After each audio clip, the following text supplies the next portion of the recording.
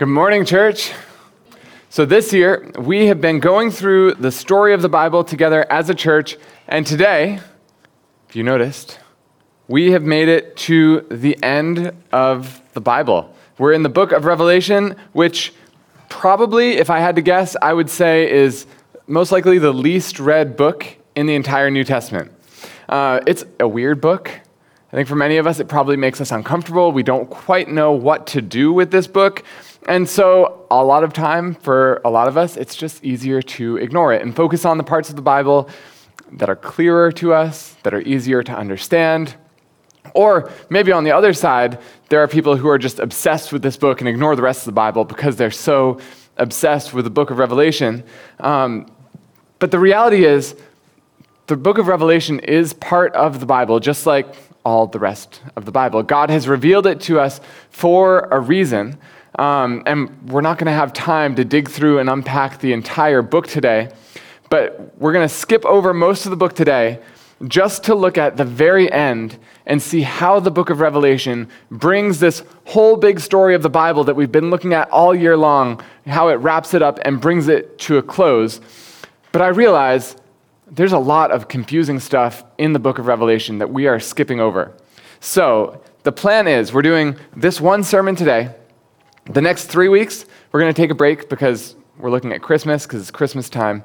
And then at the start of the year, we're going to take several weeks, and we're just going to work our way through the book of Revelation and try and unpack a little bit more of what's going on in there so that we can understand what's happening. But big summary of what's happening in the book of Revelation, the big thing that's important that we need to remember as we look at this book is Revelation shows us God's perspective on reality so we can live for Him today. If we keep that in mind as we look at the book of Revelation, it's going to be powerful as we read it. That's the big truth that we have to remember throughout the book of Revelation and throughout our lives is that God wins. Throughout the entire book, no matter what craziness and insanity is happening on the earth, God is on the throne. He never gets off of it. And if we know that God is on the throne, that means God wins. And if we're His people, His victory is our victory. We win because God wins. And today's passage gives us a glimpse into what life in the future will be like for followers of God when that victory is complete once and for all. And so today, we're going to look very briefly at the book of Revelation, at these 2 chapters specifically. And then in a few weeks, we're going to come back and look a little deeper at what's going on across the entire book. You with me so far? Cool. And what we're going to see today is that understanding God's future equips us to conquer today. Understanding God's future equips us to conquer today. And we'll unpack that a little more. But we're going to look at the promise, the stakes, and the urgency. But first, let's pray. Father, we thank you for your word. Thank you that you've given us all of it, even the confusing parts. And I pray that you would give us wisdom as we look at it today, that you would help us to understand who you are, to understand what you're doing in our world and what you're teaching us through your word, and that we would live as conquerors because of it. In Jesus' name, amen. So again, I don't know what your experience has been with the book of Revelation. I think for many of us, if we've ever been taught anything about the book of Revelation, at least what I was taught as a kid, is sort of the whole Bible up to this point happens here 2,000 plus years ago. And then there's sort of this pause, and then who knows how long, and then Revelation picks up on the other side of that pause. Okay, that pause has been like 2,000 years so far. It could end today, it could end 10,000 years from now, who knows? But what I was taught as a kid is that the book of Revelation is something for the future, something that's not happening right now.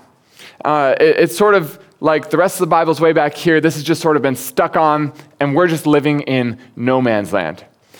And again, I'll show you in a few weeks where I get this in the book. Today, you'll just have to take my word for it, and if you have questions, come talk to me after service.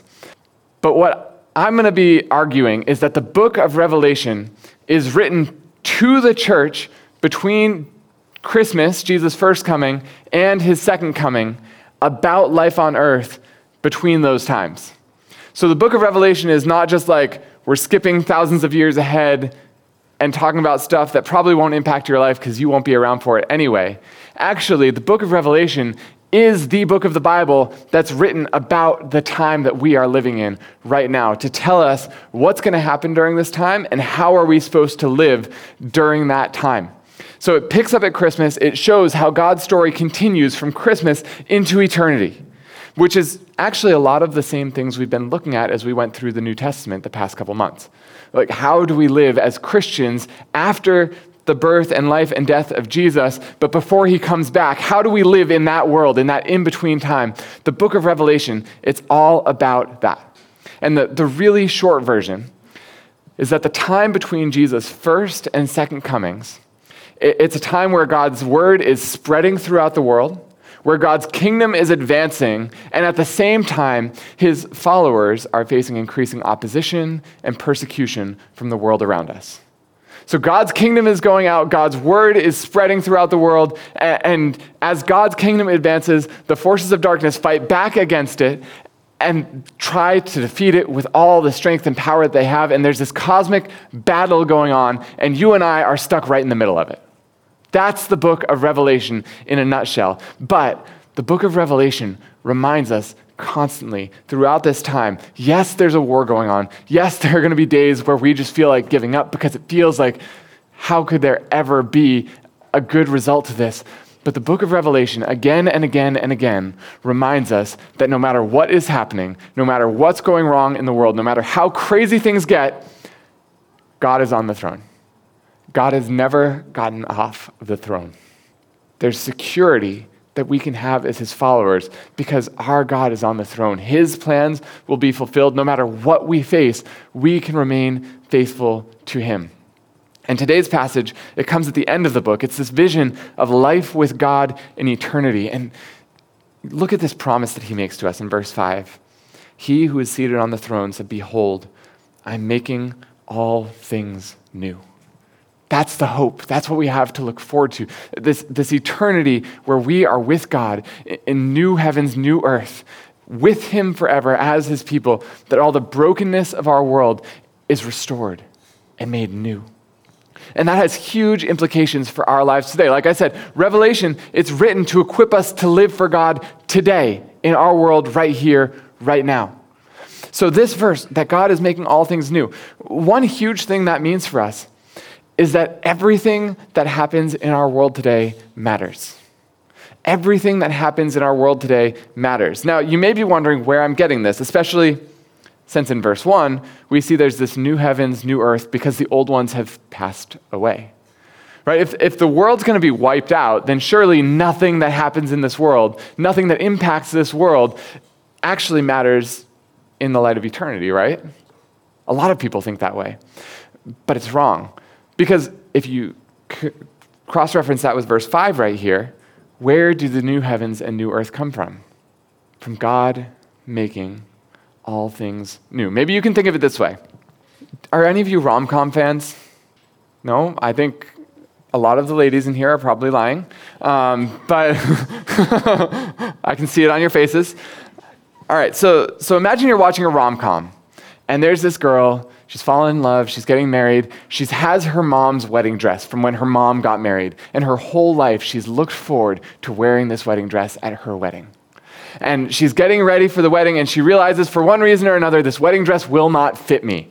Either like I'm too big for it, or something got spilled on it and it's stained, or whatever's happened. I cannot wear this dress for the wedding. I need a new dress.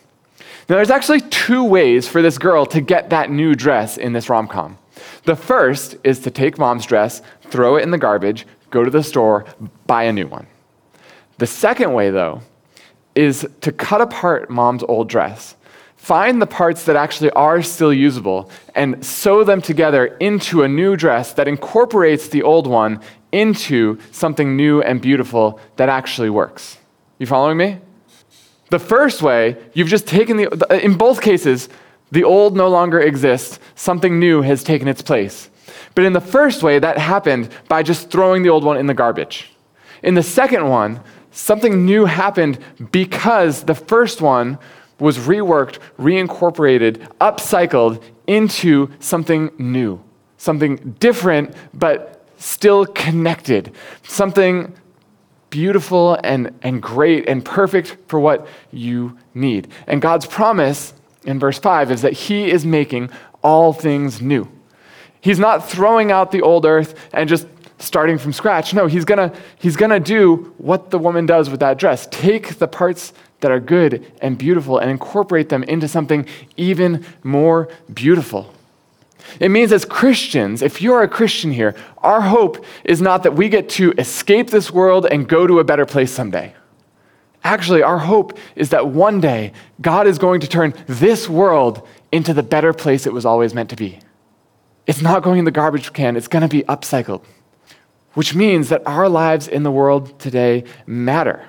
Our hope isn't that we're going to escape this world and get away to heaven. It means that heaven will come to earth, that life on earth in the resurrection will be heavenly. God's not throwing out everything from this point and starting from scratch. No. And that means the acts of love that we do matter. The beauty that we create matters. The ways that we serve and are kind to one another, they matter because God's taking all of the goodness, all of the beauty that exists in the world right now, and he's weaving it together into something even more beautiful. The story isn't ending and restarting somewhere down the line. The story is continuing. That's why if you read through these passages, there are Old Testament references all over the place. I'll just go through one because we don't have time for all of them. But if you look at the start of chapter 22, it talks about this tree of life with 12 kinds of fruit that's in this city. Now, if you know your Old Testament, the tree of life comes into the story in the first chapters of the book of Genesis. Adam and Eve, they're created, they're living in the Garden of Eden. There's the one tree, the tree of knowledge of good and evil, the one that God said, don't touch it, and they did. And then they brought brokenness into our world. But there was a second tree there, the tree of life, where if you eat it, you live forever. And the reason that Adam and Eve, after they ate from this tree of knowledge of good and evil, had to leave the garden is because God said, look, you guys are now sinful and broken and disconnected from life the way it was meant to be. If you reach out your hand and take from this tree of life and eat that fruit, you're going to live forever stuck in your brokenness. That is the worst curse that I can give to you.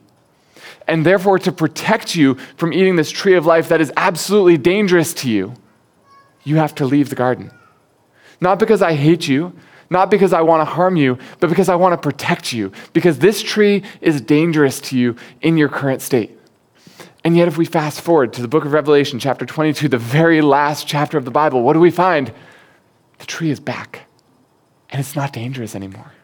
This tree that actually would have brought curse in the past, things have been so fundamentally transformed about the world and about the followers of God that it's now there, and it's abundance. It seems like there are many trees all over on either side of the river bearing fruit all year long for us to come and eat. And it's not going to harm us. It's actually going to bring healing and blessing to us. It's taking the story, fixing everything that's gone wrong, and continuing that story. It's bringing it to this ultimate, beautiful fulfillment. Everything as it's supposed to be. Everything made new.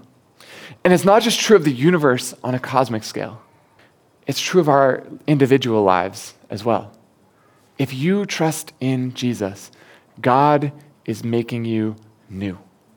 God is making you new. Eternity with God, it's not some appendix that just slapped on to your life after the fact of your real life in this world. No, it's the culmination of the story of your life. It's the ultimate way in which God's promise that he's going to work all things together for good comes true for you. It's this happily ever after that you've always wanted, but always wondered if it really exists.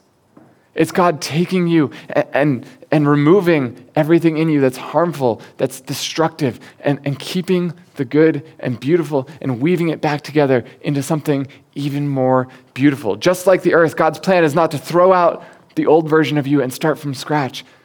It's to take you as you are and make you new.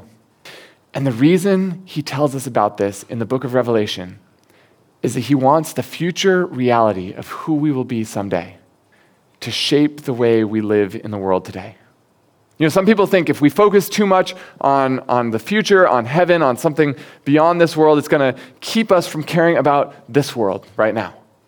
But the book of Revelation sees the world entirely the opposite way. It understands if this world is all there is, if all our hope rests in the future of this world, we are in trouble. Because if you look at the book of Revelation, what you're going to see is this world as it is right now is going to be destroyed. The great cities and governments of this world are all going to be overthrown. The people of this world are all going to die. If our hope is in this world as it is right now, it's like trusting the Titanic to get us across the ocean. We're just in a sinking ship, right? It's going to end terribly. It's only when we realize my future is secure. No matter what suffering I face right now, no matter what trials I face right now, my future is secure. That's what's going to free us to take genuine risks and live with courage in this world. It's only when we realize my future is glorious. No matter what goes wrong right now, my future is glorious. That's when we're going to be able to humble ourselves and make sacrifices to do what it takes to actually make the world a better place today. Because I don't have to fight for myself. I can lay down my rights. I can lay down my desires because I know everything I long for and more is mine in the future, and it's secure. It can't be lost. And so I don't have to fight for it today because it's already in the bank. It's already fixed. It's already set. And this way of living does not make sense to someone who's not a Christian, to someone who doesn't believe in eternity. I was catching up with a friend last night, and he was asking me, you have such young kids with these travel restrictions. How are you okay staying in Hong Kong and being so far from the grandparents and not having them be part of their lives? And I was like, man, all of my reasons make absolutely no sense to this guy. The idea of feeling called by God to a place doesn't make sense to a non-Christian. The idea of making sacrifices for your own family for the sake of a wider community doesn't make sense. The idea of my eternity is secure, whatever we're sacrificing in terms of time together right now, we get back and more forever. He was just like, yeah, I don't really agree with that. I was like, of course you don't. Because that's just not the way that our world sees things. In Revelation, God gives us this glimpse of his perspective on reality so we can know what's really real and we can live in light of that. It's like The Matrix. You know that movie? So if you don't know The Matrix, the whole premise is that they're living in a computer program. They think it's real, but it's not. And this one day, there's this guy, Neo, and someone comes and tells him about what's been happening. They tell him, you've been living in this computer program your whole life. We want to give you a chance to see the outside world as it really is. And he's given a choice. You can take the red pill, follow the rabbit hole, see what's really out there, or take the blue pill and forget that this conversation ever happened. The book of Revelation is our red pill.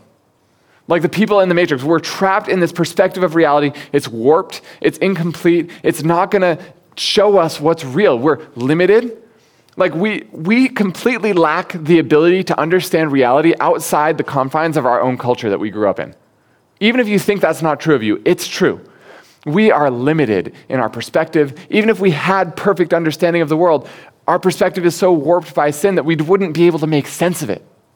We often get so caught up in these lies or warped perspectives of the truth, we believe that's what's really real. On Friday night, I had a friend who was doing a really long 100-kilometer race, and I did the last 20 kilometers with them to help encourage them along the way. One of the teammates was really, really injured, and we were talking to her about it as she pushed on and continued through. And she said the thing that was motivating her to keep going was that nothing lasts forever in this life. Pain doesn't last forever. Even happiness doesn't last forever. That's the Matrix right there, because the whole book of Revelation is written to tell us joy lasts forever.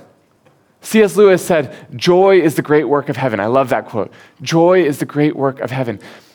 Yes, in this world, happiness doesn't last forever, but that's the Matrix.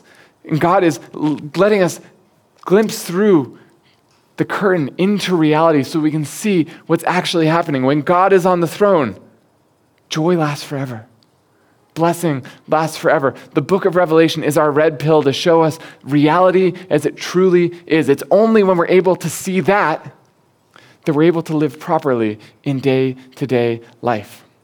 See, the book of Revelation tells us over and over and over again, God gave us this book so we can live as conquerors.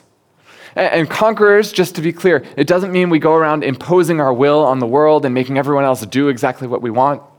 It doesn't mean we raise up an army and force everyone else into submission so we can be the rulers. In the context of the book of Revelation, being a conqueror means this: refusing to compromise on our faith. That's it. Refusing to compromise on our faith, even when it costs us, continuing to stand for God. The whole premise is that the battle has already been won by Jesus, so all we have to do to be winners and be conquerors is just not give up. And the book of Revelation is written so that we can endure in our faith, so that no matter what trial or tragedy or difficulty we face in life, we can have confidence that Jesus is on the throne, our past is secure, our present is secure, our future is secure. We know that joy and blessing always have the last word in our stories, and therefore, we don't have to be afraid. God gives us this promise that he's making all things new so we can have the strength we need to live for him today. So what does that look like on a practical, day-to-day basis? Well, I'm glad you asked. Maybe you've been feeling stressed and overwhelmed by just getting negative feedback at work lately. Maybe it's not lately, maybe it's in a time in the past. I think we can all probably relate to that on some level, just negative feedback at work, stressing you out, overwhelming you. You know what Revelation shows you? It shows you that God is your lover who is ecstatic about you. This passage in chapter 21, it uses lots of wedding imagery. Other parts of Revelation tell us about this marriage supper of the Lamb. The Lamb is Jesus, in case you're not clear. And throughout the Bible, who is the bride of Christ? It's the church. It's the people of God. If you're a Christian, it is you. It means Jesus, the God who's on the throne of the universe, delights in you like a groom delights in his bride on a wedding day. So when your boss criticizes you and complains about the work that you've been doing, this passage is meant to give you perspective. Your boss's criticism is temporary. God's delight in you is eternal. Nothing can take that away. Yeah, your boss's criticism probably feels more real in this moment than God's love for you. But when we peel back the curtain and glance into what's really real in the universe, it's not. What's most real about you is that you are loved and delighted in. Your future, your eternal, secure future that no one can take away, is blessing and joy. If in those moments you really believe that's what's most true of you, how much freedom is that going to give you the next time your boss gets upset? It's going to totally transform the way that we live if we understand that this is really real. Another example, I know we have a lot of people in our church who are just stuck away from their families during COVID. If that's you, the book of Revelation is for you. Because the book of Revelation, it affirms that yes, what you are going through right now, it's hard. There is a valid reason for your tears and your pain. The tears and pain, though, they're not the end of the story. That's what Revelation wants us to see. A day is coming when God himself is going to wipe every tear from your eyes. Did you hear that in the reading today? And think about this. God himself is going to wipe away every tear from your eyes. He's not going to delegate it to some servant like, you go take care of these ones. No. God's going to look you directly in the eye and reach up and wipe away your tears. He's going to tell you it's going to be okay. And it will forever. There's coming a day where you're going to be in the presence of your deepest lover forever. And there's no place for sadness or pain or suffering anymore. And it's going to stay that way forever. And when we live with that day in sight, it gives us the strength to get out of bed and face today, no matter how painful it is to be away from our family, because we know this pain is temporary. But that joy, that blessing of being in God's presence, it's forever. It shows us God's perspective on reality so we can live as conquerors today, so we can live courageously, so we can not give up in the face of difficulty, so we can be people who aren't overwhelmed by the struggles of life in a broken, fallen world. And I realize what I've just been explaining, it may just sound like a little psychological trick to fool ourselves into feeling better during bad times, but it's not. And here's the difference. It's real. Imagine you have two guys walking down the street and they both just run out of cash. The first guy, he's super poor, has zero money in his bank account, doesn't know how he's going to eat tomorrow. If he tells himself, oh, it's okay, I'm rich, my future is bright, it's a coping mechanism. He's lying to himself to avoid dealing with the harsh realities of life in this world. The second guy, let's say he has $10 billion in the bank. He's just run out of cash on his person, but if he tells himself, you know what, I'm rich, my future is bright, that's actually going to help him because it's true. The first guy, he's telling himself a lie so he can avoid dealing with the realities of his life. The second guy, he's telling himself the truth so that he doesn't feel stressed out and anxious about a situation that doesn't merit his stress or anxiety. And if we're Christians, we're like that second guy. This is true. This is what's actually real about us. Telling ourselves, my future is secure, I am deeply loved, that's not a coping mechanism. That's not lying to ourselves. That's actually telling ourselves the truth so we have the proper perspective on everything else that's happening in life. It's not wrong for us to remind ourselves of that. Actually, what's wrong, if we're Christians, is to live as if that's not true. That's where problems come into our lives. And the book of Revelation, it's written to remind us this is what's really true. True about the world, true about God, true about you. Now, that's the case for those who trust in Jesus. What about those who don't trust in Jesus? We're going to look at the stakes of getting this right now, because the passage also speaks about their future reality, and it shows us how important it is to get our response to Jesus right, because the stakes are high. Chapter 21, verse 8 says, as for the cowardly, the faithless, the detestable, murderers, the sexually immoral, sorcerers, idolaters, and all liars, their portion will be in the lake that burns with fire and sulfur, which is the second death. Now I realize some of us probably cringed when we heard that, because our culture does not like to talk about hell. We find it difficult to think that a loving God could ever possibly send people to hell.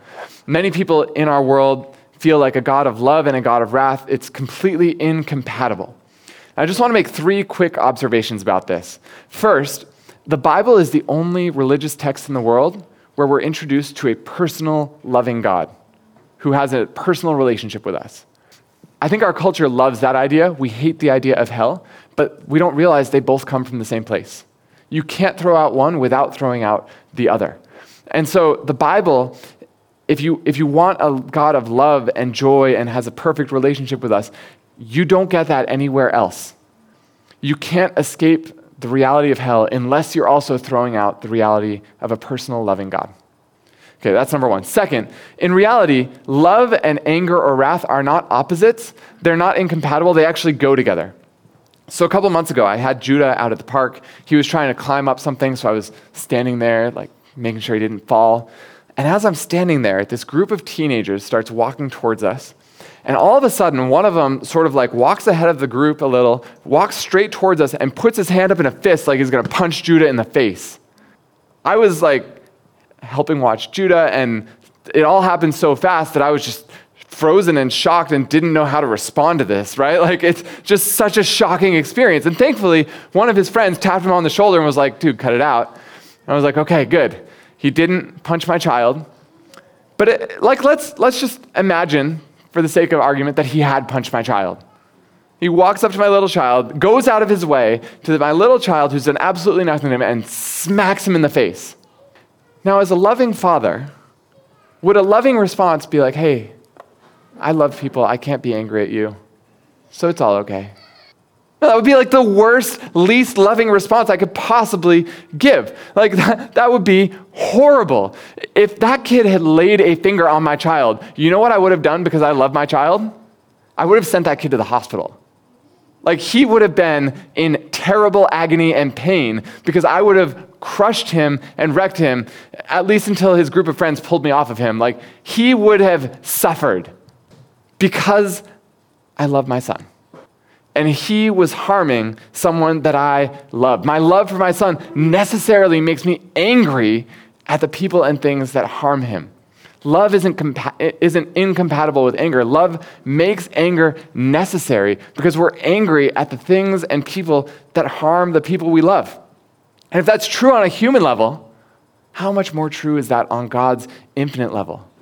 If he truly loves humanity, he has to hate whatever harms and destroys us. It's part of love.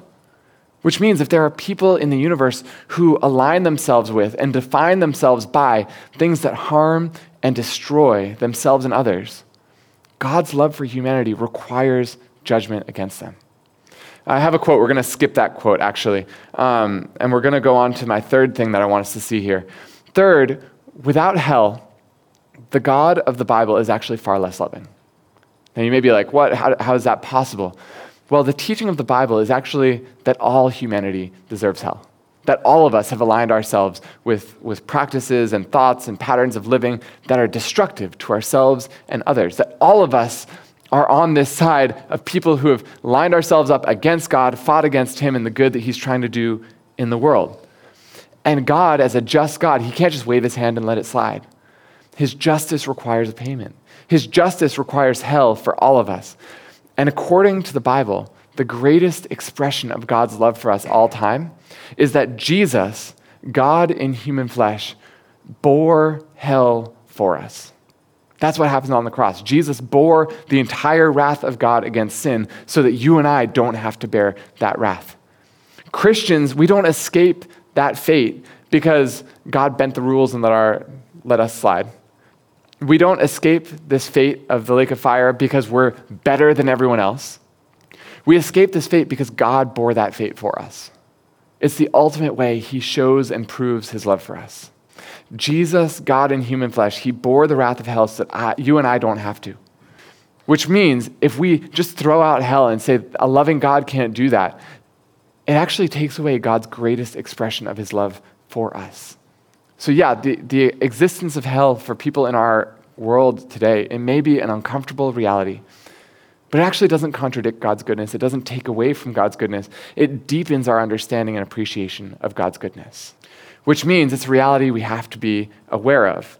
Actually, just like the rest of the book of Revelation, God included this book about judgment so that we can live as conquerors today.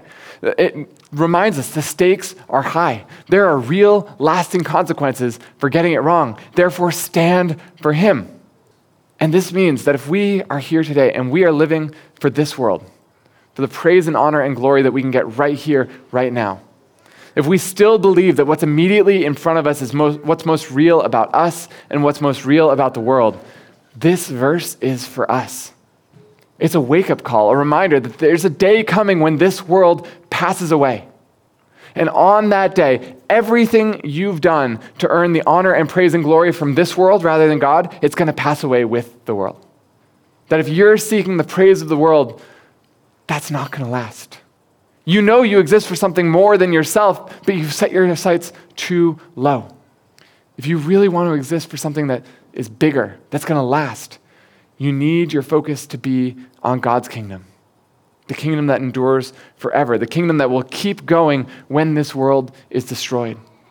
And if you keep your sights fixed on this world only, if you ignore the God who made it and the God who made you and his plans and desires for you, then when the world is destroyed, you will be destroyed with it. If you work to advance yourself at the expense of others, destroying the people God loves, God will destroy you. But that doesn't have to be the case. The whole of the Bible tells us the story that Jesus was destroyed in your place so that rather than the lake of fire, you can have this blessing and joy and delight of living in the new heavens and the new earth, of being with God forever in this blessing and joy. Which means even if you haven't trusted in Jesus yet today, if you're here and you're not a Christian, this verse is an invitation for you right here, right now, to trust in Jesus, to receive his forgiveness, to become a conqueror today. And it's an urgent decision. We see in the last verse of our passage today in chapter 22, verse 7, Jesus says, I am coming soon. He tells us this to help us make the right decision, to help us live as conquerors today. He is coming soon. It could be before the end of the sermon. It could be tomorrow. It could be 10,000 years from now. We don't know. But because we don't know, we have to live each day as if it could be today. Be constantly ready. Be prepared, ready to live each day with endurance. Live each day with courage, to get out of bed each morning and live as conquerors, because in light of who Jesus is, in light of the promises he's made to us, we know that that's what's actually true about us. No, life's not always going to be easy. In this broken, fallen world, there's going to be suffering. There's going to be tears.